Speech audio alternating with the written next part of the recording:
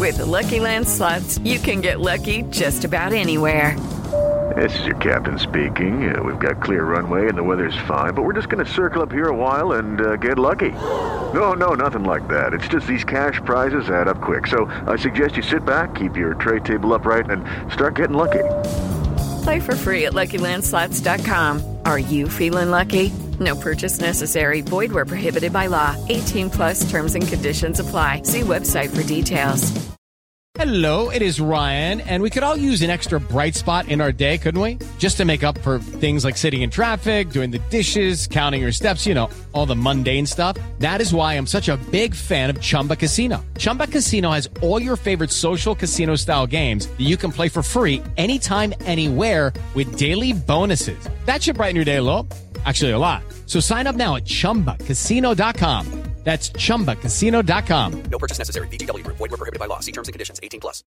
You're listening to TV's Top 5, the Hollywood Reporter's TV podcast. I'm Leslie Goldberg, the West Coast TV editor, and I'm joined by the great Dan Feinberg, THR's chief TV critic. Hi, Dan. What up, Leslie? Not a whole hell of a lot, to be honest. It's kind of a nice week here. Phew, I am vaguely envious, I suppose. I'm kind of in the middle of a swamp of documentary reviews timed to this year's virtual Sundance, which, as of the time we're recording this on Thursday, premieres tonight. So get ready, if you read me, for some documentary reviews. Whee! Well, before we get into that, let's just get into that. This is our 152nd episode, and I just wanted to thank everybody for the wonderful feedback that we got to last week's double dose of TV's Top 5, including our very first showrunner spotlight standalone episode where we interviewed the Yellow Jackets creators all about the season 1 finale and what's next. I love that show. I love talking about that show, and I love listening to what Ashley and Bart, the creators and co-showrunners, have to say about it. So if you missed it and you're just catching up to Yellow Jackets, it's a fun one. It is, as we remind you again, very, very spoilery, but if you've been waiting or still catching up on Yellow Jackets, definitely well worth checking out. And our landmark 150th episode was no slouch either, Dan. We had James Gunn talking all about Peacemaker and the differences between working for Marvel and DC. He was a great interview, too. We're kind of on a roll here, Dan. They're all good dogs, Leslie. They're all good dogs. And speaking of, this week, we've got a terrific interview with Downton Abbey creator Julian Fellows about his new HBO show, The Gilded Age. The review embargo was up on this a few hours ago, Dan, and it seems like it's raves across the board. You'll be able to hear my opinions of it after our extra good chat with Julian. Well, before we get into all of that, we're going to start off with headlines. Number 1. Leading off the week's top headlines, Amazon's highly anticipated The Lord of the Rings series has received its formal title. It will be called Lord of the Rings, The Rings of Power. Dan, it's kind of got a ring to it, no? Sorry, I couldn't resist there. Well, I read the new logline, and it's got something to do with someone named Sauron, who, even though I've seen all of the Peter Jackson movies, I can't recall who the hell that is. Oh, he's important. It's a very, very generic title. I kind of wonder what the process was. It kind of reeks of those strange corners of Las Vegas where people are doing tests for network pilots, and that they were given 3 or 4 different titles, and they went with the one that kind of smelled like Lord of the Rings without necessarily using any actual specifics or usable demonstrations of what the show is. So thanks, Las Vegas test marketers.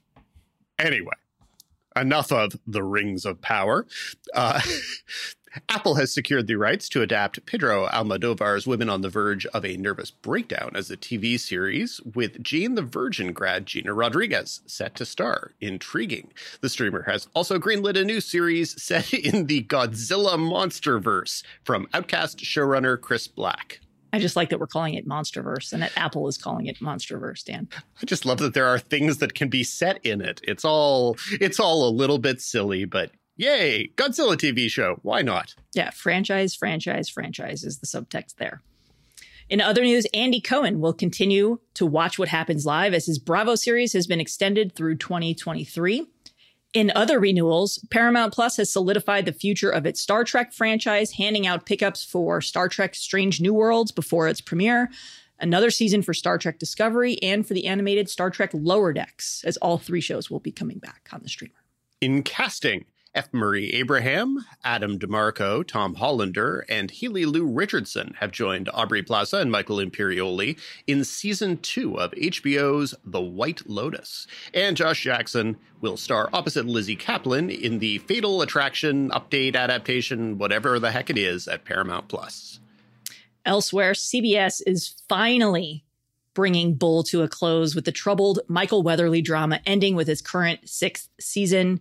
Considering all the behind-the-scenes drama, the sexual harassment payout to Eliza Dushku, the various showrunner and actor firings, plus Steven Spielberg's Amblin dropping out as a producer, it's honestly a wonder that it lasted this long, Dan. You say wonder. I say embarrassment to CBS, but tomato. Yep. In other cancellations, NBC has axed Ellen's Game of Games, with the news coming as DeGeneres is nearing the end of her troubled syndicated show. So, yeah, no surprise there. I'm guessing she's going to take some time off from any kind of on-screen commitment. On the animation front, King of the Hill is inching closer to a return, as creators Mike Judge and Greg Daniels have opened up an animation company, which you would have read about in a great exclusive from THR's Leslie Goldberg. And they've already got shows in development at both Freeform and Netflix. And by in development, picked up to series. Same thing, yeah.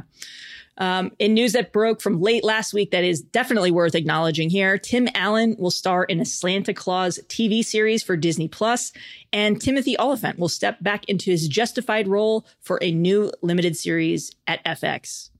One of those 2 pieces of news is very exciting for me. Take a guess which one.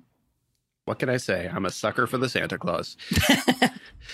Wrapping up headlines, Joss Whedon finally responded to allegations from Justice League stars Ray Fisher and Gal Gadot with a story in New York Magazine that effectively saw the Buffy creator take out a shovel and spend roughly 9,000 words digging his hole deeper and deeper and deeper. I don't know what to say about this that we haven't already said back when he was bumped out of his showrunning responsibilities and whatnot at The Nevers on HBO. Hey, remember when The Nevers at HBO was a TV show? I thought I would mention that. I don't remember Don't they still have the second half of that show? They do. I'm just trying to think of the last time I heard a human being mention the name of that show. There's a pun in there somewhere, Dan. Nevers would be apparently the answer. But yeah, this has become No, this has not become a sad story. This was a sad story, and it was a bad story, and nothing that was in this particular very, very, very long and, probably unnecessarily candid, but not necessarily considered feature. Yeah, nothing in it was good. I can hardly imagine anybody having read that and come away feeling better about any of the circumstances if they felt bad about them before. So, Yeah, there's a great critics piece that our friend over at Variety wrote this week about being a diehard Buffy fan and how she feels being conflicted with a show that was so beloved and so important to her, created by someone who has turned into, well, what Joss has turned into. And I think Caroline said it best. So you can look for that over on our partner website, Variety.com. And with headlines out of the way, here comes our second topic of the week. Number 2. Up second this week, YouTube is officially out of the originals business, with lots of breaking news on both the executive and programming levels. So I would say tell the kids what we learned this week about YouTube, but the kids already know about YouTube. They're already hip to it and all of its YouTubing and whatnot. But tell the other people what came down this week. Well, news broke this week that Suzanne Daniels, the former WB Network, Lifetime, and MTV chief who spent the past 6 years working as head of originals for YouTube, stepped down. YouTube's chief business officer tweeted a lengthy memo to creators with business at YouTube, noting that the originals division will be no more. And instead, YouTube will focus exclusively on funding programs that are part of its Black Voices and YouTube Kids funds. More interestingly, the Google-backed streamer will continue to work with its YouTube partner program for ad revenue sharing from creator-posted originals. So what this basically means is any show that was at YouTube, and look, they were out of scripted years ago, right? Remember when Cobra Kai hit the open market, Netflix won it after a bidding war, and then it became a mega hit for them. They had a couple other originals land elsewhere. Well, that's getting out of scripted is the first step.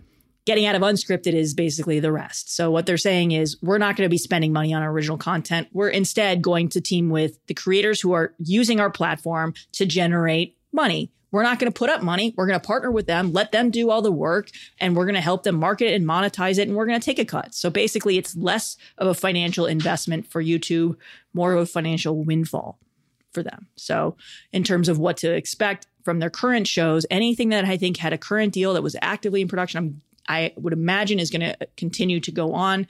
Anything that was kind of left in limbo, farewell. So like you said, Suzanne Daniels had a long resume of programming and network experience. Is this as simple as, given the direction that YouTube is going, they don't need a Suzanne Daniels because they've got a bunch of people on their computers making videos?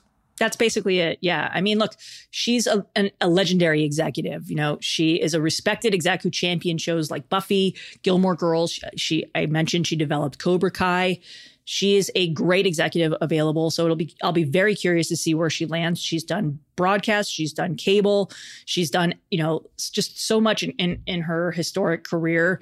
I've had the pleasure of meeting her and interviewing her a few times during my career. I always walk away from those interviews feeling like I learned something. And that is a good thing to come when you spend any time with an exec. There's other execs that kind of just stick to their talking points and try not to rock the boat, and they don't want to say anything that makes a headline. That's fine. It's the Disney way. So you see a lot of execs who are at Disney kind of taking that safe approach because they're mandated to. Daniels is not one of those people. So I'm very curious to see where she ends up, especially in, looking at what our landscape looks like today in terms of the streaming revolution. There's a lot of people who could use someone like her, maybe Roku. That would be a good fit, I think, considering she's got incredible relationships with talent, both on camera and behind the scenes.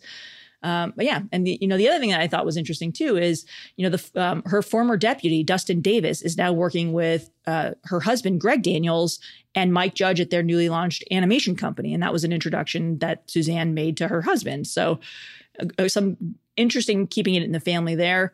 Who knows if she'll wind up working for Bandera, the Judge and Daniels animation company. That feels like it would be really cool to see them all work in a family, but it feels like she could go on to do bigger and better things. So we'll have to wait and see where she winds up, but I'm very curious to see where she does. Number 3. Up next, FX has issued its annual Peak TV update. And this is the thing that FX sends around each year and makes us remember that there's entirely too much TV and we watch entirely too much of it. And it also gives us our talking points for the next 12 months. So what did this year's chart tell us, Leslie? Well, the 2021 tally came in at 559 shows. It's another record. It's up 13% from 2020 when there were 493. 2020, of course, it's worth noting, marked the very first time that the annual number of scripted live action originals, English language scripted live action originals went down since FX began charting the number of shows in the works.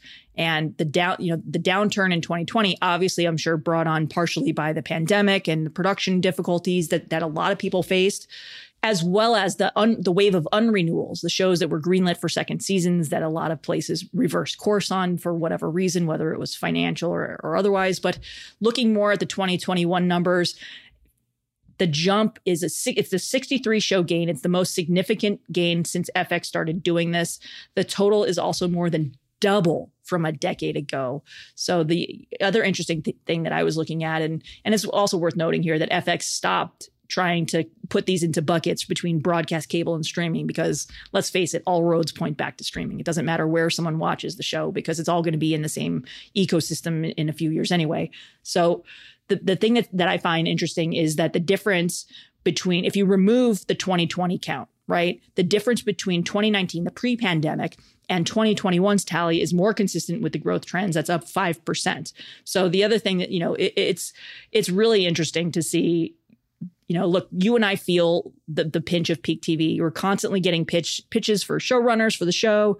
I'm getting pitched development stuff and companies are launching left and right. And it's like, you can't keep track. So you have to basically curate where you think the news value is, right?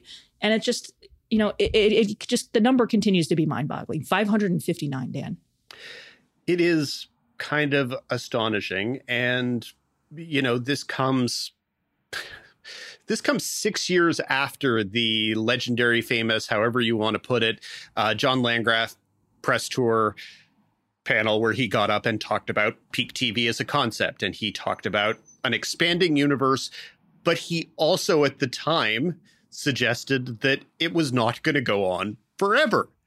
He suggested that at a certain point there was going to be a plateau and then a decline.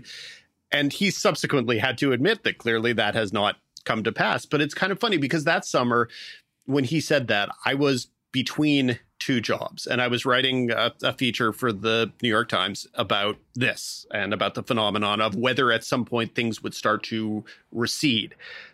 And it's hilarious because the people I interviewed for that feature included a lot of executives at networks who were getting into the scripted space. I talked to the president of WGN. I talked to the president of El Rey, and they were talking about how committed they were to the scripted space. Well, WGN does not do scripted originals anymore. I am not 100% sure if El Rey exists anymore.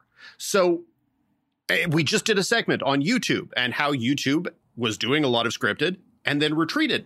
Well, that means that at the same time right now, we're dealing with both some networks retreating, receding, actually going backwards, but then somehow the numbers keep going up. Streaming, baby, streaming. It is just a remarkable snapshot because maybe there were some places at which peak TV was actually the peak.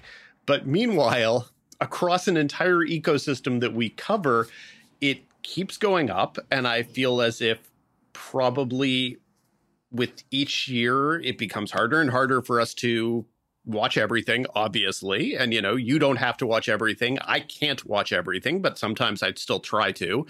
And yeah, top 10 season was only a month ago. And there were lots of shows on people's top 10s that I watched 0 seconds of because either I hadn't heard of them. Several of the critics for the New York Times do a spectacular job of selecting utterly random shows that exist from a different world, which I love, by the way. That's not an insult. There's a reason why I put a show like AMC Plus's Anna on my list. It's because it's a great show, and casting light into a darkness is sometimes more useful than casting light into a fully lit room. Like telling people Succession is good, you haven't really accomplished all that much. They probably know that. Telling people a weird pandemic drama on AMC Plus exists, or telling people AMC Plus exists is a different process. But yeah, I appreciate FX doing this on an annual basis because A, I need to have the ammunition to say 559 scripted shows last year when I get asked to review something absurd that I would never under any circumstance review, or when I get asked why I didn't do anything fun with my weekend. Or why I say no to a story because there simply is too much TV, which when Landgraf said that at TCA all those years ago, I still take that link and send it to publicists when they complain to me that we're not covering something. It's like, I'm not going to sit here and bemoan how hard our jobs are. I think everyone has, their own challenges in no matter what their fields are. But, keep in mind that this number is for live action scripted shows for adults across broadcast, cable, and streaming. It tallies only English language originals. So things like Squid Game and Money Heist are not counted, nor are originals on Spanish language platforms. Kids and animated fare also doesn't count, nor do the soaps. And of course, there's still thousands of reality and documentary series out there. So this is just one faction of our industry that we're talking about here. So look, there's a lot of stuff out there. The best thing that you can do is find a critic that you like, stick with them, hope that their taste aligns with yours, follow reporters that you're interested in following, and curate what you like. Listen to the people who are recommending. Watch Twitter. It's like watch some of these trailers. It's like I'm covering stuff that like I've written about, and I see a trailer come out. I'm like, what is that again? And it's like I wrote about it 2 years ago, and you're just like, Jesus. I have a document that I keep. It's a list of every scripted show that gets picked up, along with every returning show. So once a show gets announced, it goes on my grid. Once it gets canceled, it gets a strike through. And that list is now 75 pages long. And I've been keeping that almost since I started as a reporter. It's absurd. Like you can't keep up anymore. That's the bottom line here. You can't keep up, but so now you at least have the number. Next time you're at a cocktail party and some jackass says to you, oh, I don't watch TV, or oh, there's nothing on TV, or oh, TV is all reality crap. The number is 559 scripted shows that premiered in 2021. And as Leslie just said, that doesn't include foreign language. It doesn't include reality. It doesn't include documentary. It doesn't include kids. It doesn't include animation. 559 scripted programs. Yeah. Well, let's move on. Up next, it's time for our showrunner spotlight segment. With Lucky Land Slots, you can get lucky just about anywhere. Dearly beloved, we are gathered here today to... Has anyone seen the bride and groom? Sorry, we're here. We were getting lucky in the limo and we lost track of time. No, Lucky Land Casino, with cash prizes that add up quicker than a guest registry. In that case, I pronounce you lucky. Play for free at LuckyLandSlots.com. Daily bonuses are waiting. No purchase necessary. Void where prohibited by law. 18+. Terms and conditions apply. See website for details. Hey guys, it is Ryan. I'm not sure if you know this about me, but I'm a bit of a fun fanatic when I can. I like to work, but I like fun too. It's a thing. And now the truth is out there. I can tell you about my favorite place to have fun. Chumba Casino. They have hundreds of social casino style games to choose from with new games released each week. You can play for free anytime, anywhere. And each day brings a new chance to collect daily bonuses. So join me in the fun. Sign up now at ChumbaCasino.com. No purchase necessary. VGW. Void where prohibited by law. See terms and conditions. 18+. Number 4. Our guest this week is Julian Fellowes, creator of HBO's new drama, The Gilded Age. Fellowes previously created PBS's beloved Downton Abbey, for which he received a slew of writing and drama series Emmys, and won a pair in 2011 when the series was classified as a mini-series. A former actor, Fellowes won an Oscar for the screenplay for Gosford Park, roughly 20 years ago, and his other credits include Netflix's The English Game and Epix's Belgravia. Thank you so much for joining us on the podcast. We appreciate it. No, I'm delighted to be here. Thank you for asking me.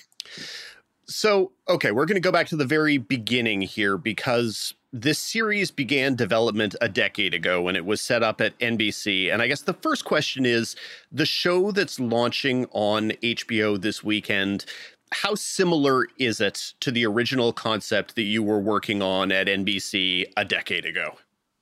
Oh, well, no, it is the same show. I mean, I was sort of developing it. I got interested in the whole period of the Gilded Age. And I was working with Bob Greenblatt, who at that time was at NBC. And he eventually moved from NBC to HBO, and we went with him. So it wasn't that it was a different show when it went to HBO. It was the same show with the same producer, the same father. And then, of course, he left HBO. But by then, the whole thing had been developed and we were on the edge of film. Well, I think we were filming. And so, no, it was the same idea. I mean, they chose to announce it sort of years before I was free to actually write it. But, that was their decision. There wasn't much I could say to influence them about that. And so it was sort of sold as if it was coming next Thursday, when I knew there wasn't a single script or a costume or a location, nothing had been done. So, the slowness. Then, of course, we had this last drama of COVID where, we finally got to New York. We were in pre-production. The scripts were written. Everything was going.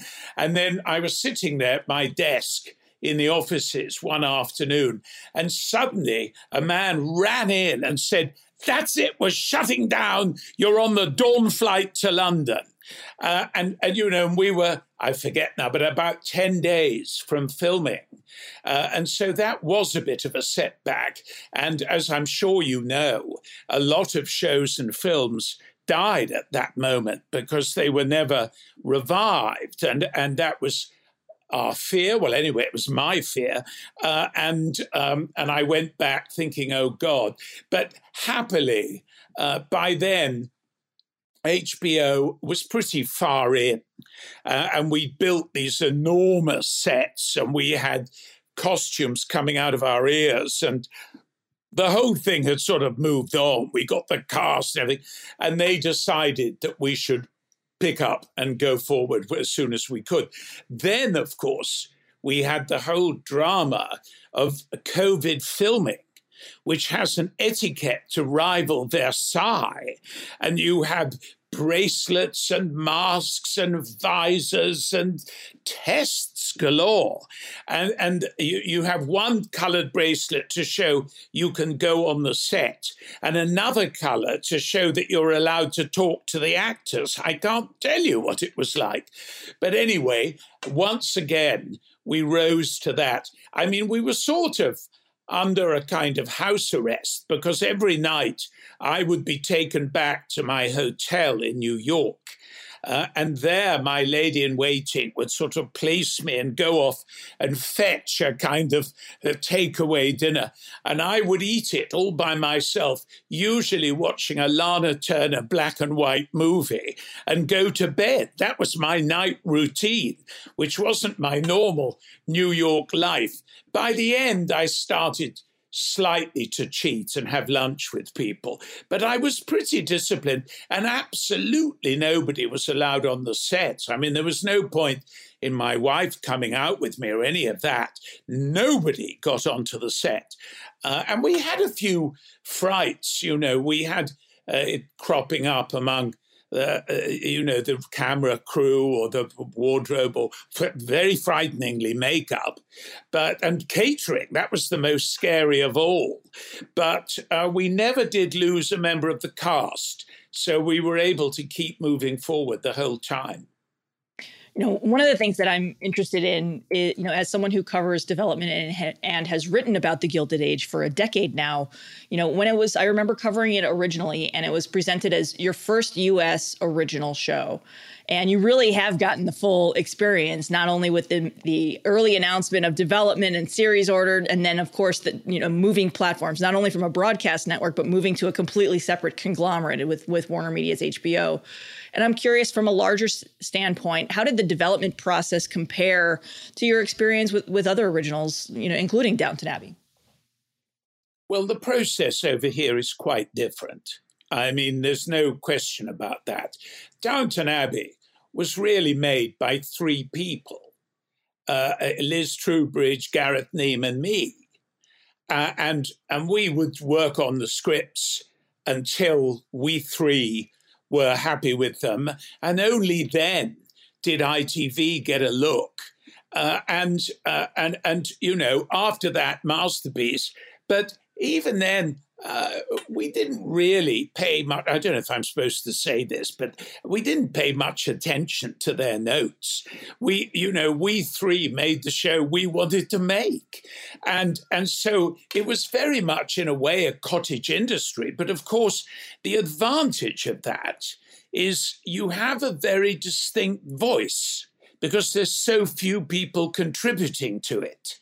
And the difficulty in America, which I love, but the difficulty is that 180,000 people are empowered to give notes on your show. And your struggle as a writer is to stop it becoming generalized, to stop it becoming a kind of grey color. And one of the things I'm very lucky, actually, because during Downton, I got to know Matthew Weiner a bit, who was doing Mad Men. And he was running a whole writing room. And yet Mad Men had a very, very distinctive style that it never lost during all its different series. And that was Matthew working on it and keeping that style distinct. And I remember being very impressed with that. And it came back to me during this because I thought, that's what we must strive for, is to keep the style of the show. You know, despite the fact that anyone who delivers milk to the studio has got the right to send you 100 pages of notes, despite that, to work to keep the style.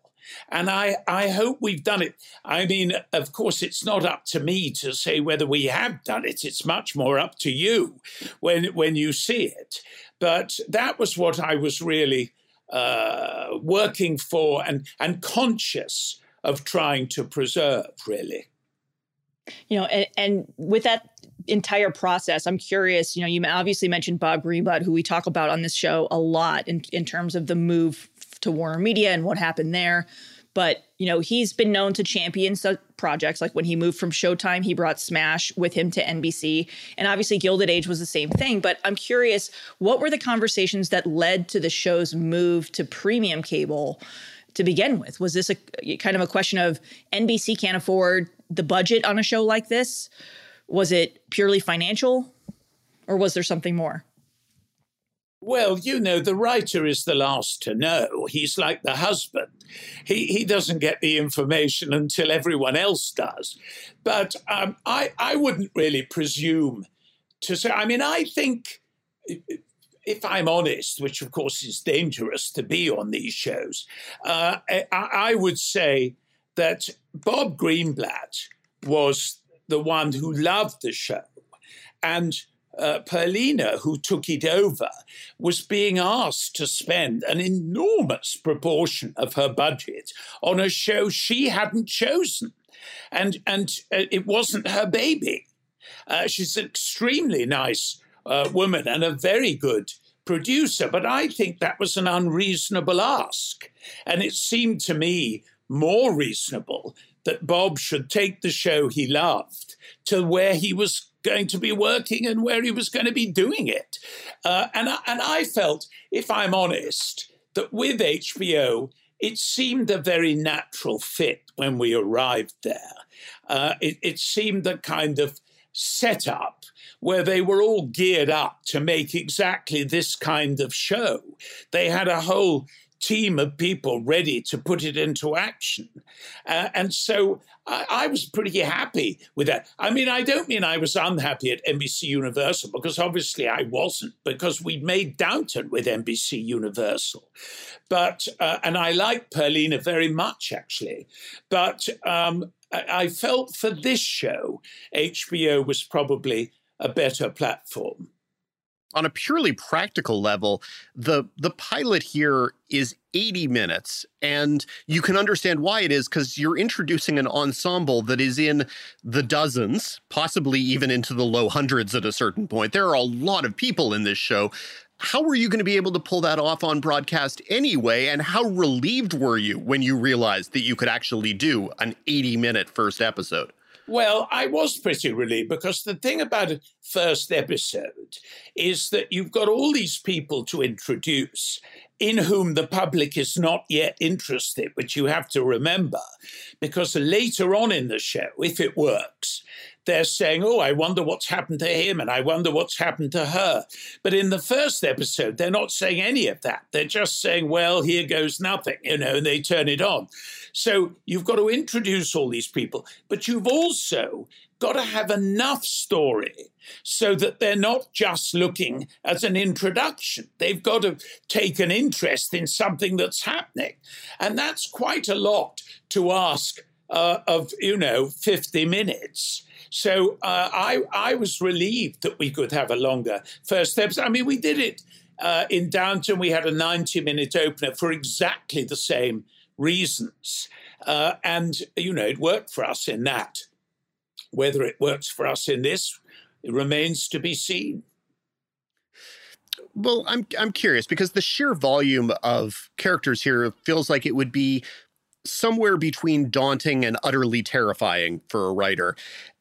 And I wonder, when you set up an initial pitch, do you always give yourself the challenge of, okay, 2 households, each with upstairs, downstairs, etc., or was there a smaller kernel that you started with and then suddenly it grew and grew and grew and suddenly you found yourself with this 100-person ensemble? Well, it's quite difficult to answer, really. I mean, if you're going to deal with people living life in the 1880s or 90s, I mean, that life involved of a certain kind of people. I mean, rich society, whatever word one uses.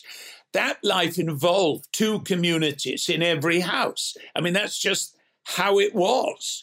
And of course, the servant community is far larger in the Russell house, where they have a sort of army going on below stairs, rather than the Brooke house, where it's a much more quantifiable number of people. But nevertheless, that double life, where you have 2 communities under one roof, is how that world worked. So if you're going to do it at all, you're talking about quite a lot of people, and they're very different people, and they have very different backgrounds, and they have very different lives. And I got interested in the the Gilded Age started as me reading a lot of books, and then out of that came the idea that maybe there was a TV show in this. I read, first of all, that book about Alva Vanderbilt and her daughter Consuelo, who was one of the first and most famous, really,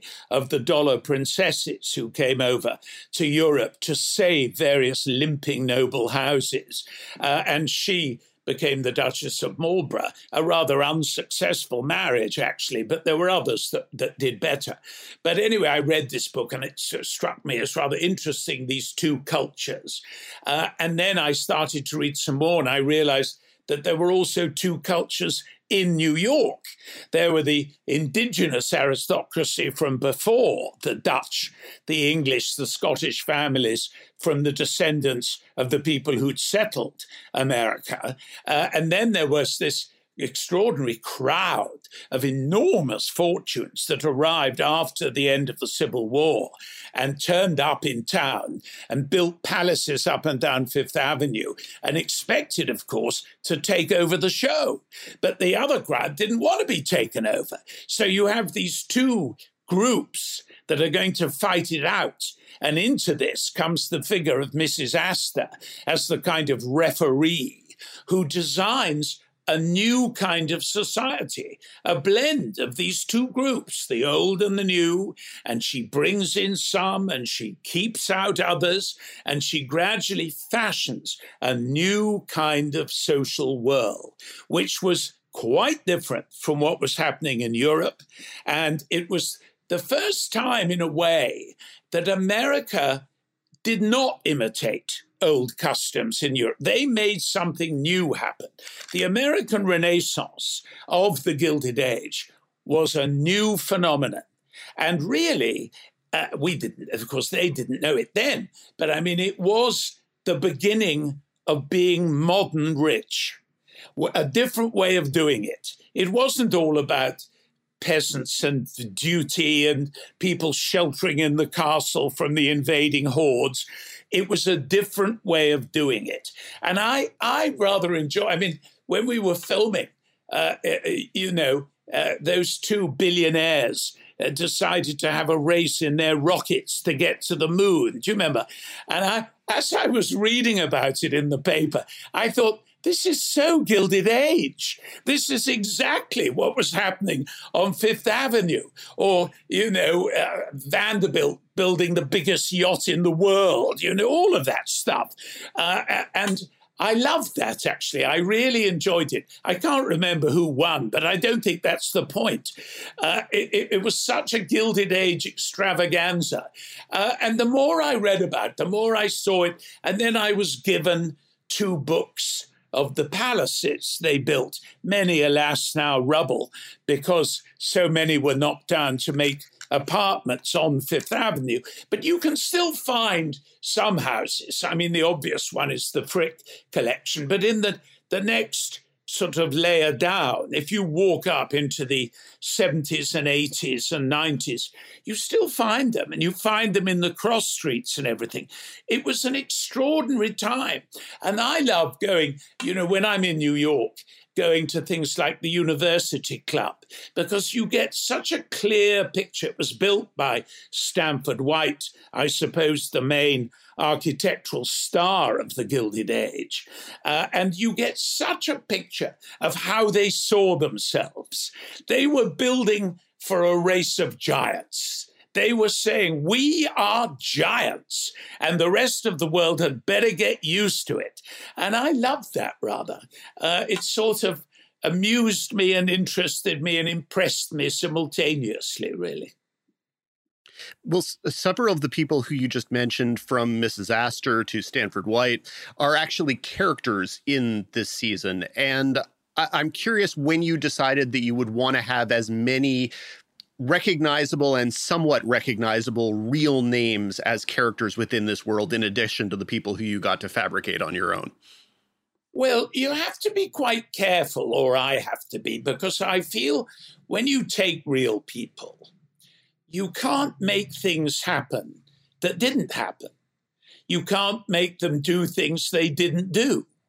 So that limits you. I mean, that's why the main characters, the principal two families who are fighting it out, are all fictional, because then you can take incidents from any real life, you can events that happen, and you fictionalize them and you put them into their lives, and that's fine. You can do that as much as you like, but you can't do that with real people. So the only story that Mrs. Astor has, for example, is something that really happened to her. Because then I know if someone says, but did this really happen? I can say, yes, it did. And I need that for real people. So what I do is I use them to glimpse, really. We glimpse Stanford White. We don't get too involved with him. Not, of course, that his life was without incident, not least the end of it, but it remains to be seen if we get that far. But with Mrs. Astor, as I say, her only story, which occurs in the sort of last 3 episodes of the first season, first, he said optimistically, occurs at the end, did actually happen to her.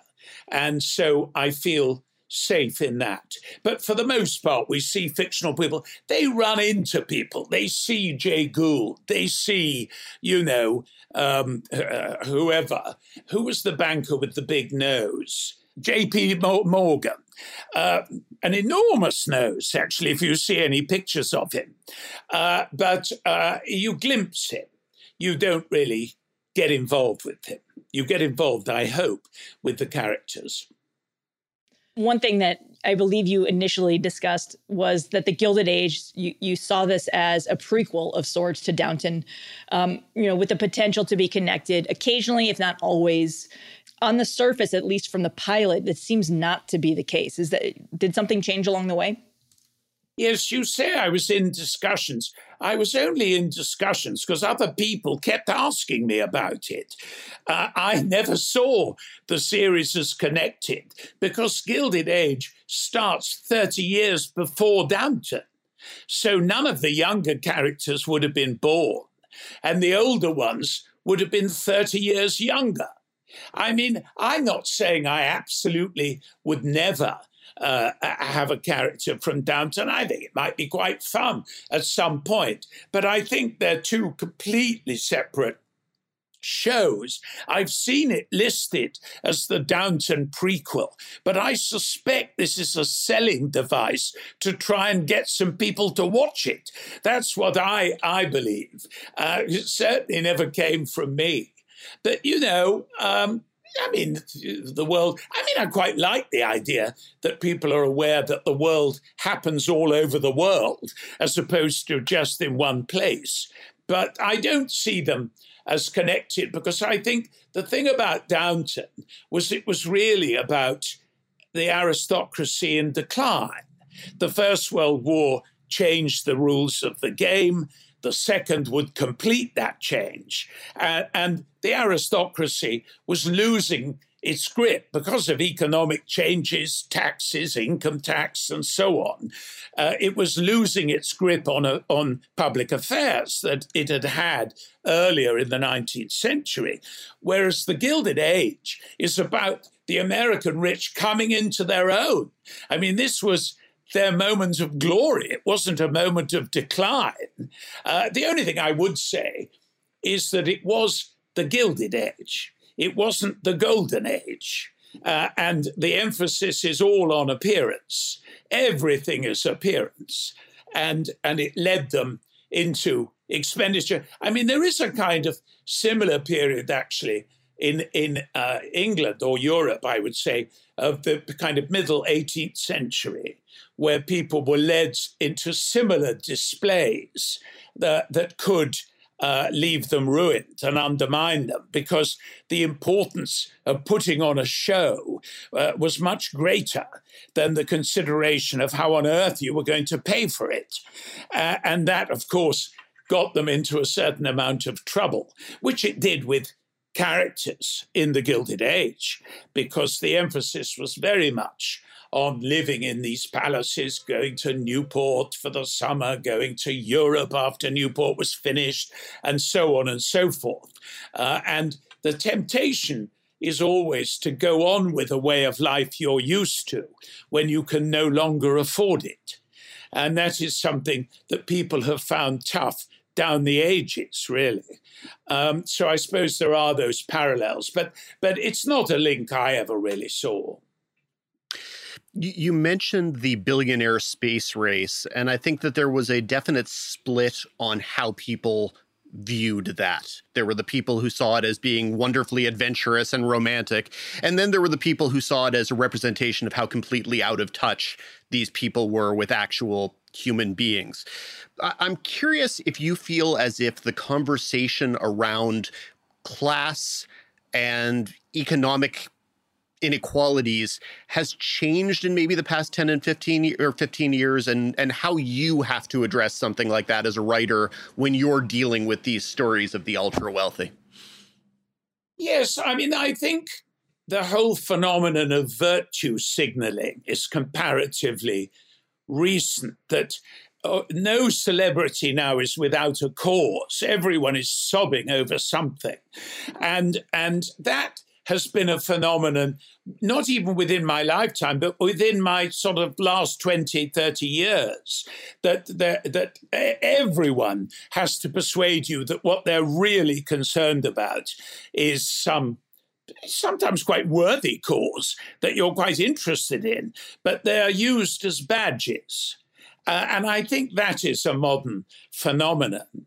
And when you're writing about period people, I don't think you can really have them, in tears about the climate, because for them, it wasn't the same. I mean, actually, most of the animals were not in danger then. Most areas were not in danger then. So, they just got on and shot buffalo and things that people don't approve of now. But in those days, there was no shortage of buffalo. So, it was a different moral position. And I don't really agree with period dramas that try to give modern character concerns to people in that time. I think it's false. I think you have to try and give them concerns that they might have had. But of course, that doesn't tie your hands because, most of the concerns people have, who am I in love with? Am I rich enough? What the hell are my children doing with their lives? These are things people have been going through since 1066. So you're not limited in those areas. But I think you have to watch it a bit, trying to make them modern. I mean, the most interesting area of that really is for me, I suppose, is women, because women have always been, not all women, but there have always been strong and ambitious women trying to deal with the different limitations that their society was throwing at them. And the smart ones found ways round those limitations and made a way through so they could get things done that interested them and were worth achieving. I mean, not all of them, and some of them were defeated, but nevertheless, there were women authors, women pulling strings politically, women doing it, but they had to do it in a different way. If they wanted to stay inside society and not simply be rebels outside, then they had to maneuver. And they had to be pretty smart, actually, to get what they wanted without losing their position. That's a situation I always find interesting to write about.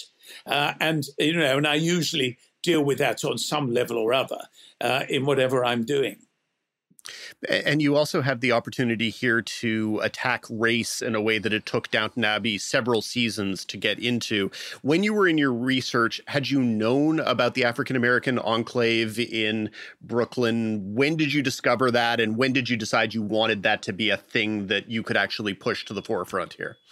Yes, I think from very early on, I was looking for a Black narrative that would be useful within the story and believable within all these characters, because I didn't feel you could write a show that was set 14 years after the end of slavery in the South and have no reference at all to this whole part of the community that was going through the most extraordinary changes and developments. That didn't seem to me real. And then, and I was thinking, maybe I can do this, maybe I can do that. And then I read this book, Black Gotham, by Carla Peterson, which was really her researching her own ancestors, her own family in this period. And I had never known, I was reading about this group, this settled bourgeoisie, Black bourgeoisie in New York in the second half of the 19th century, where they'd had various good business opportunities. And one of the things they did, and her family did, actually, was they had a chain of drugstores and they ran this. And as I was reading it, I was aware that I had never really known about this. I hadn't known there was a settled and prosperous Black bourgeoisie in New York, in America, really, if I'm honest. And this was a discovery for me. I was so used to dealing with the freedom of the slaves, the fighting of the Civil War, all of this stuff. And the idea that there was this quite sizable community in the North had passed me by. And as I read this book, I thought, well, these are the people for my show, because these can believably be part of the show I'm writing. And so that was a big discovery for me. And a welcome one.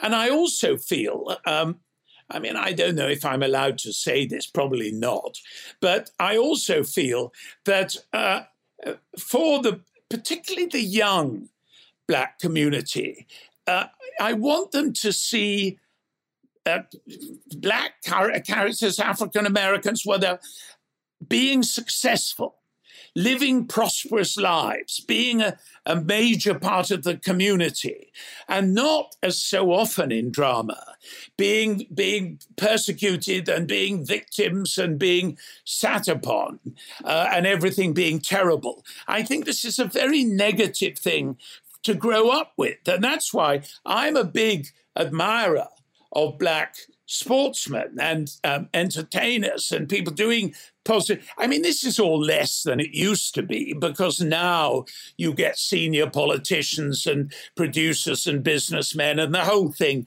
is moving towards what it should be. But, if I, in my tiny way, can promote that concept, then I'm glad. And I think it's worth doing. At the same time, were there things in your research on this period and this location that made you want to address New York City's gay underground scene from the beginning? Well, I'm always very interested in the business of being gay in the past, because it was very, very hard. And this is a sizable minority, and there is absolutely no reason why the percentage minority was not pretty similar since the dawn of time. And so for hundreds and hundreds and hundreds of years, a great many men and women have been obliged to hide their sexuality, and in most cases, essentially live a lie if they are to remain part of what's going on in their own era. I mean, of course, you get very rare instances of where people are not prepared to make that compromise, and they come out, as we would say, but they would not, and they live in public, the ladies of Llangollen or whatever. But, this is an extraordinary bravery, and also requires people who are prepared to disconnect themselves from what is going on in their own society. And most people don't want to do that. They want to be part of their own society, and they want to do things that people are doing. And so they have to fabricate this kind of pseudo life and hope they will get away with it. Now, actually, the pressure of that, the pressure where, you have one drink too many, you're tired, you're not thinking, and you give yourself away, and the whole edifice comes crashing down. You're living with this day in, day out. And that seems to me an extraordinary tension. And of course, now we're told King William III was gay, or so-and-so was gay, or whatever was gay. But, and maybe that's true, and, good luck to them. I hope they managed to have some kind of life. But it does seem to me tremendously dramatic, tremendously emotional, tremendously hard for people to live like that, which, of course, is always rather interesting to dramatize and write about, and to show people having to make these lives. I mean, in Thomas the Gay Footman in Downton, he's quite brave, actually. He doesn't tell people he's gay, but he doesn't make a false life. He refuses to make a false life. He lives a kind of non-life. And that's the option. But others, they do make false lives, and they find wives and husbands, or they joke, they sort of josh along with their friends, and they pretend they're part of the whole thing. And isn't it all merry? And they lived like that their whole lives long. And I suppose, yes, I feel a great sympathy for them. And I feel they're worth celebrating, really. As we move towards wrapping up, PBS probably would have been happy to have Downton Abbey go forever. But you felt like that story had run its course in the way you were telling it. But the first movie was a big hit. The second one is coming out this year. At this point, do you see that as being a world that you're both interested in and maybe eager to revisit every few years? Or is it kind of a case by case, when I have a story, I'll do it, but it could be done after this second movie, maybe? Well, I've said goodbye to these characters more times than I can number. I mean, I thought the 5th series was the last, then the 6th series was the last, then the movie was the end. Now there's a second movie. I don't know. I mean, we came to an end, really, because the actors wanted to move on. And all of these younger actors, they'd come into it mostly unknown, For some of them, it was their first TV job, and now they're famous all over the world, and everyone tells them this, and they want to move on. They want to see, well, if I have got this fame, does it mean it's going to bring a career with it? And they wanted to find out. And, I don't blame them. That's what I would have felt if I'd been a young actor in a big hit. I think it was fun for them, actually. I do think they mainly enjoyed it, which was why they came back for the films, because they all get on and you can do a film. A film is whatever it is, 10 weeks or something, and you can do that. Whereas the series took up most of the year. I think it was a natural development, and some of them, Lily and Michelle and Alan Leach. I mean, they've done so well. The kids. I love that, actually. I love the idea that we've opened the door for them to have interesting, long-lasting careers. I think that's great. But no, I mean, that was why we brought it to an end, really. And as long as people want to go on seeing the films, I'm sure we'll go on doing them. But, in showbiz, I mean, well, wraiths and vagabonds or whatever we're called legally. And you can't ever guess the future of a showbiz event. Some things run forever. You don't know why. Others are marvelous and nobody ever wants to see them again. You just, you don't know. And each time you hope for the best. I think all you can do is make a show that you like. And if other people like it too, then that's great. And we do like to wrap these interviews with the same question. What have you been watching and enjoying? Well, I love my series. I haven't got my series at the moment. I love Mad Men. I loved West Wing. I loved The Good Wife. I love The Good Fight. I love Christine Baranski, actually, and I'm thrilled she's in my show. But I want to go back to Succession because I watched the first series and thought it was absolutely marvelous, not least because it went against one of my principal beliefs, which is that you have to have a couple of characters you like. And that proved that I was quite wrong. And you don't have to have anyone you like for the show to be very, very absorbing. But then the trouble was the second series was on, I think here, Sky Atlantic, and I couldn't make it work because I'm like everyone else with my computer of my age. With my computer, I can only do about two things, and then I have to ring up my son. Why is there a blue light in the middle of the screen? What does this number mean? Why is it saying this? You've got an ad blocker. Whatever it is, I can't do any of it.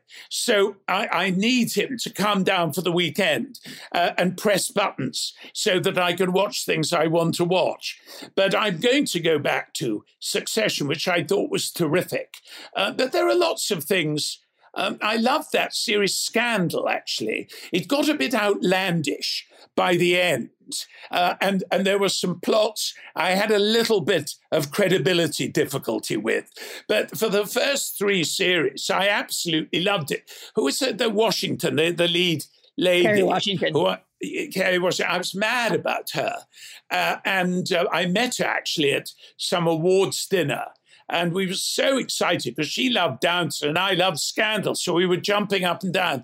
But no, I like that television of total immersion. Do you know what I mean? When you absolutely can't get enough of it. I love that. And so I'm thrilled whenever I find it. Excellent. Well, thank you so much for joining us on the podcast. We appreciate it. No, I'm so pleased to be asked, really. Thank you very much. The Gilded Age premieres Monday, January 24th on HBO. Number 5. As usual, we wrap things up with the Critics' Corner.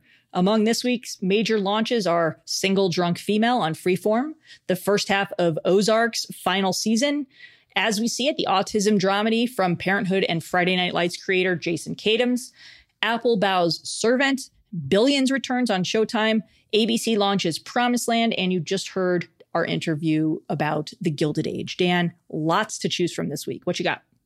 Lots to choose from, and I haven't been able to get to a lot of it. But our colleague Angie Hahn seemed to like Single Drunk Female, so perhaps I will give that a check at some point. I like to like things. I am a solid season behind on Billions, so I have no idea what these new run of episodes are like.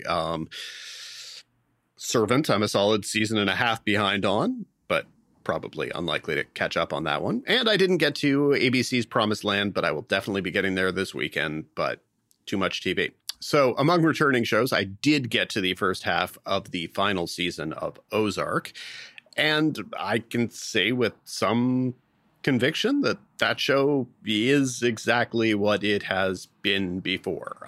My relationship with Ozark has been a roller coastery one. I thought the first season was kind of mixed, but there were definitely things I liked about it, mostly Julia Gardner. The second season I thought was pretty horrible. Just, I would go so far as to say straight up bad, crappy TV, for which it naturally received probably about 7 or 8 Emmys that year. The third season I liked a little bit more and thought there actually were a lot of things that were good about it. And the fourth season it's a mixed bag. The things about the show that work, I think, still work wonderfully. I do think Julia Gardner is giving one of the great supporting performances on TV. I don't think that there's a lack of appreciation for that performance.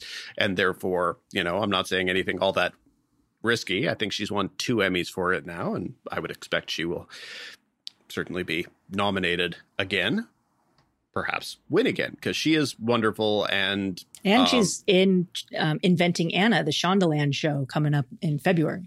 She is absolutely, I would say her career is like peak TV. Her career continues to go upward, and deservedly. She's fantastic.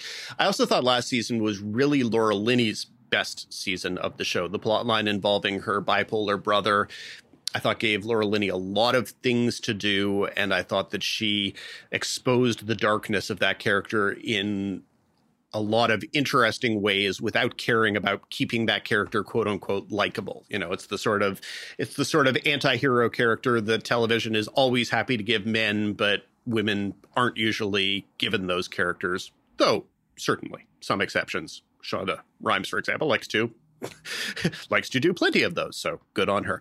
The fourth season is sort of along the same lines. I think Laura Linney honestly continues to get better and better. I think because Wendy Bird, her character, gets more and more complicated and interesting.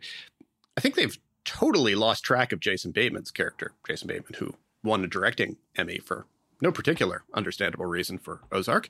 But I don't think that character has any voice at all anymore, the Jason Bateman character, and they simply don't care. And I guess that's okay. He's presumably satisfied with what he gets to do, and so that's good. But yeah, I watched this show at this point for Laura Linney and Julia Gardner. The season itself, it's bloated in the ways that Ozark always is. The first couple episodes are both over an hour, and good God, both of them, you could cut 10 minutes from them so easily, but I just don't get the feeling Netflix cares. I think Netflix is happy to let them do whatever they want. They're happy to let them shoot in dark, unexposed rooms, all of that stuff.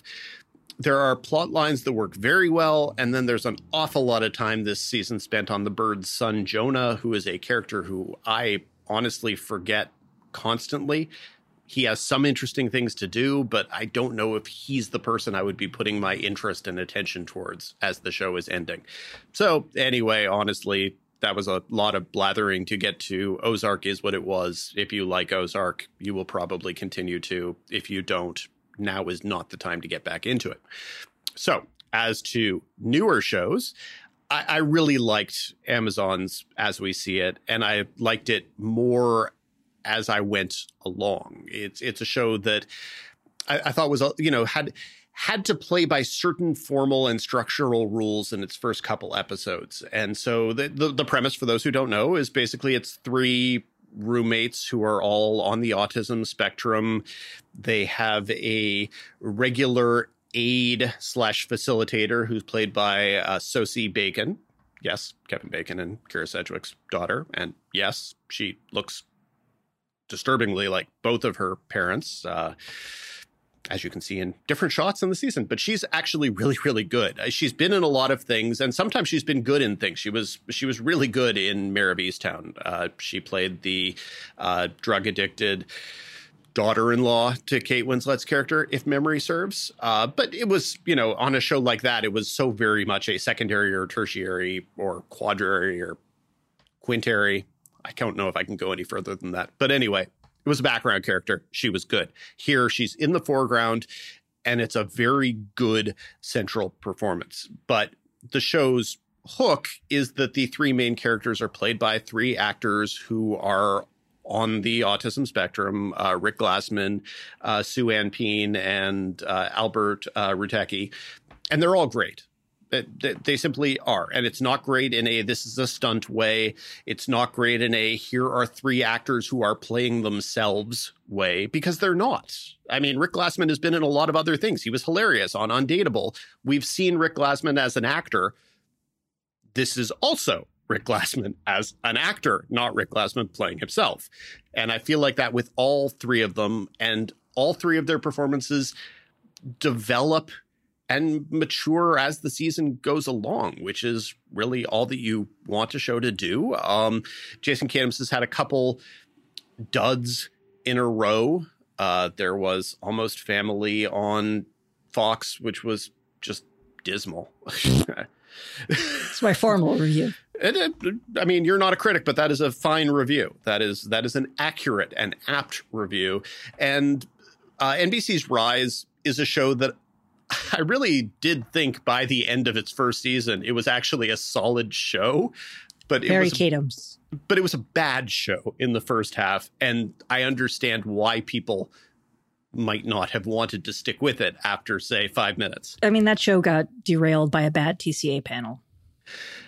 But I don't think that had anything to do with why, didn't have anything to do with why critics didn't like it. I don't think, honestly, and I don't think it had anything to do with why audiences didn't tune in. I think the bad TCA panel was reflective of the lack of consideration that some things got in the early going of the show, and the show got better. But anyway, so, I'm insulting his last couple of shows. He is still Parenthood creator and longtime Friday Night Lights showrunner Jason Katims. And so anyone, and to say nothing of, obviously, Relativity and all the episodes of My So-Called Life he wrote, et cetera, et cetera. So when he Roswell, the original. Roswell created the original Roswell, exactly. When Jason Katims is in gear, I don't know that there's anybody who is better at tear-jerking and making it earned. And 100%, I was teary-eyed for about 6 episodes straight. I don't know that I ever got to a weeping mess like occasionally I did at the best moments of Friday Night Lights, but that's kind of Parenthood. And Parenthood, but that's a personal preference kind of thing. Did this show make me laugh? Yes. Did this show make me teary? Absolutely. Yeah. I believe this is one that you devoured all of. Yes, in one sitting. I'm also pretty open about my adoration of Jason Katims. I always say he makes my favorite shows. I walk down the aisle to the theme song from Friday Night Lights at my wedding. Parenthood is, I hate moderating things. I hate doing things like that make me feel nervous and terrified. And I did a Parenthood panel because how could I say no? And that was the first panel I ever got my guts together to go up and moderate. And, as we see it feels for me like a return to form for Jason Katims. And I loved the series. And, for those who haven't been followed or haven't seen Parenthood yet, there is a character in Parenthood who has autism. That character was inspired by Jason Katims' son, who is now of the same age as the characters in As We See It. So it's a deeply personal show for Katims. And Dan, you really said it very well. You laughed, you cry, you feel for these characters in different ways, and you really get a chance to see what life is like for someone who's not for someone who is on the spectrum. It's a different class of problems. And, honestly, it's a very grounded show. It's a very emotional show. And it has its funny moments too, but I loved it. And, if you're a fan of Friday Night Lights, if you're a fan of Parenthood and these big, great character driven shows that are packed with emotion and feel good moments without trying to be manipulative, this is the show. Absolutely. So yeah, big recommendation from the both of us for that. And then, but I'm not a critic. I swear our listeners may know that at this point. Drink. Stop trying to give our listeners alcohol poisoning. They've done coffee, nothing. I don't know. They've been only nice to you. And last and not least would be The Gilded Age. You just heard our chat with Julian Fellows, and it premieres on Monday, I believe, on HBO. And as you heard him say, there's been a very, very long development road for this particular show. And I think it will, on the most simple level, I do think it will immediately appeal to people who liked Downton Abbey. I think that is a simple description. I do not think it is as effectively plot driven as Downton Abbey. Downton Abbey established its stakes very, very quickly, very, very clearly, whether it was, oh no, our heroes might lose the Abbey, whether it was, oh well, that relative we forgot about died in the Titanic, or whether you go a couple episodes forward and it's the, oh no, Mary just screwed Mr. Pamuk to death. There were a lot of stakes that were established. Leslie's making a face as if she did not watch Downton Abbey and does not know that in episode 3 of Downton Abbey, Lady Mary sexes a Turkish envoy to death. This happens. Yeah, I never watched Downton Abbey. It's a good show. By the end, it was not really all that good a show. But when it was humming in its first few seasons, I really dig that show. It's a show that does soapiness in all of the right ways, where it's unapologetically plot driven and big things are happening at all times, but where it's also very, very clever, very smart, and the cast was wonderful. And so those are the things also that I would say work best about The Gilded Age, which of course moves the action over to New York City, 1880s, literally the Gilded Age, as it were. And if Downton Abbey was very clearly just an upstairs, downstairs story about both the elite and the servants at a British manor house at the end of the empire, this is more about old money versus new money in New York City at this point in history, and deciding what the differences are, deciding where the value is in each. But in addition, the show has these two central families, one old money, one new money. And then they each have their own set of employees. So there's still the upstairs, downstairs thing. The cast of this show is so big, and there are so many people to be introduced to. Again, you heard Julian Fellows talk about it. The pilot was 80 minutes. It probably could have been 2 hours. And I probably wouldn't have been upset with that, honestly, other than the initial horror when I saw that it was 2 hours when I popped my screener in. Because I assure you, when I saw this screener was 80 minutes, I went to anyone I could find on social media, and mostly I complained to Alan Sepinwall that he hadn't warned me, and he apologized. So that's all that I ever ask in this world, is being apologized to.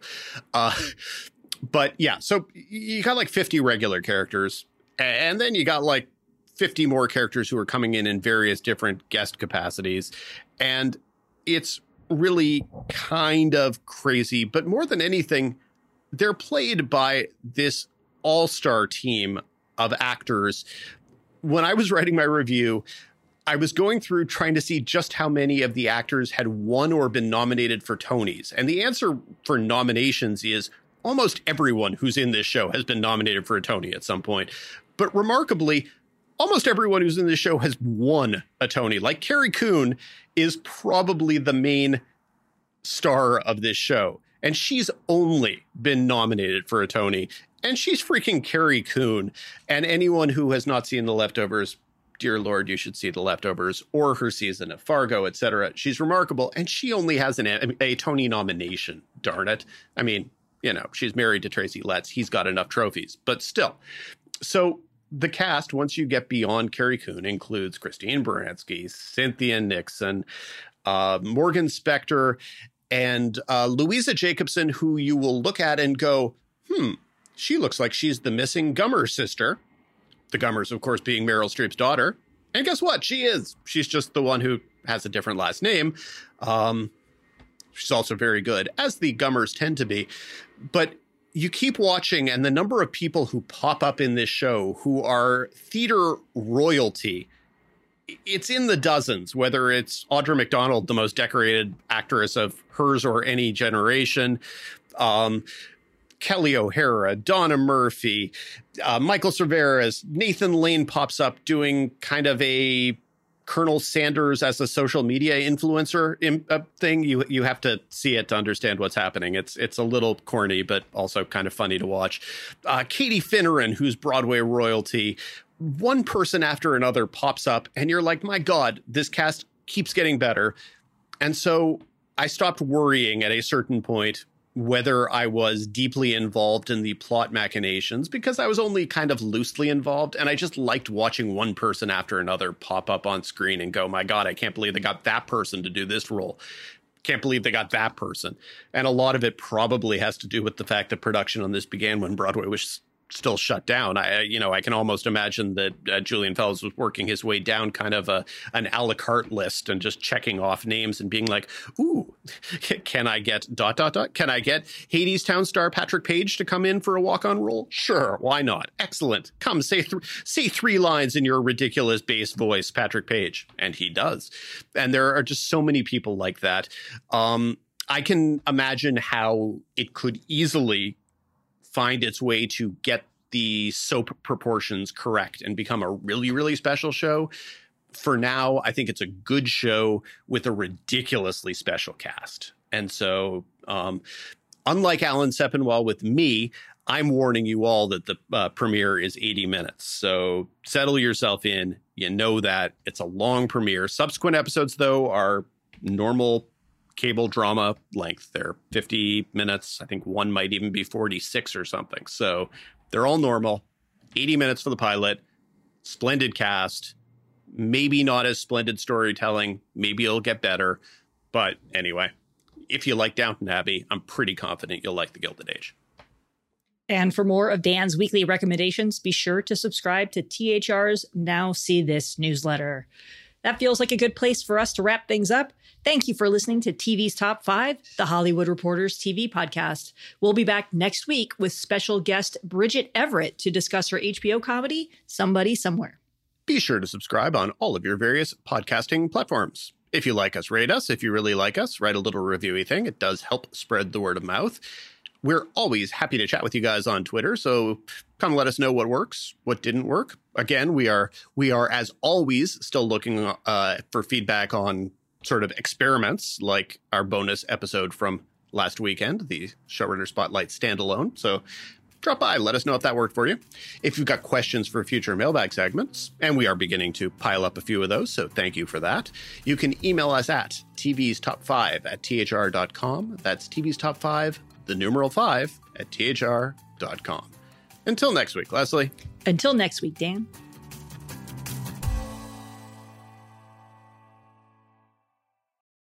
Step into the world of power, loyalty, and luck. I'm gonna make him an offer he can't refuse. With family, cannolis, and spins mean everything. Now, you wanna get mixed up in the family business. Introducing The Godfather at ChumbaCasino.com. Test your luck in the shadowy world of The Godfather slot. Someday, I will call upon you to do a service for me. Play The Godfather, now at ChumbaCasino.com. Welcome to the family. No purchase necessary. VGW Group. Void where prohibited by law. 18+. Terms and conditions apply.